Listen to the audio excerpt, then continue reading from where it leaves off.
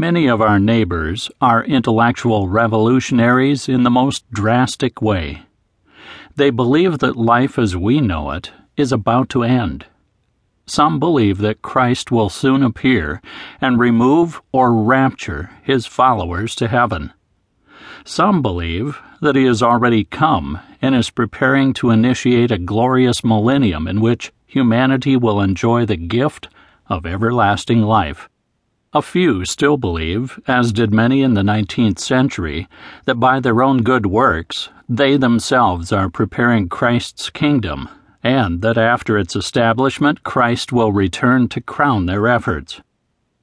These beliefs may be shocking to readers of the ordinary media, but they have been prominent in America for much of its history. In 1835, Charles Finney declared, "If the Church will do all her duty, the millennium may come in this country in 3 years." At many times in the 19th and 20th centuries, large numbers of Americans expected God to bring the present world to its end. In 2011, billboards appeared across the country announcing that the rapture would occur on May 21st, with the complete annihilation of the physical world to follow 5 months later. The non-fulfillment of that prophecy produced further prophecies, based on the conviction that the basic chronology had to be correct. To most observers, visions of the end, though embraced by millions of people who are demographically indistinguishable from their fellow Americans, are figments of disordered imaginations, manifestations of religious mania. But no matter what fantastic pictures it paints, or how wrong it turns out to be, the discourse of American millenarians is typically calm, sober, even bloodless. It is the discourse of people using logic to discover meaningful patterns in Scripture and history.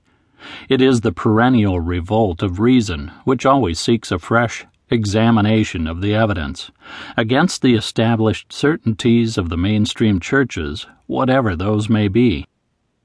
That is the way in which America's first great millennial movement began. William Miller, from 1782 to 1849, who started it, had imbibed religious skepticism from the intellectual leaders of his little town.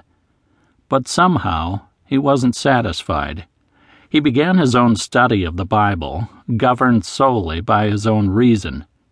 To his surprise, he discovered that when studied in accordance with the most rational rules of interpretation he could identify, the Bible revealed a coherent historical explanation of the world, an explanation that could be confirmed by the facts in secular histories. The Bible's numbers and symbols, he concluded, pointed unerringly to the final realization of God's plan, the second coming of Christ and the rapture of his saints. Miller found a reason for believing in the God of the Bible. He also found an exciting connection between the thinking individual and God's plan for the cosmos. For Miller, the most important set of Bible prophecies appeared in the book of Daniel.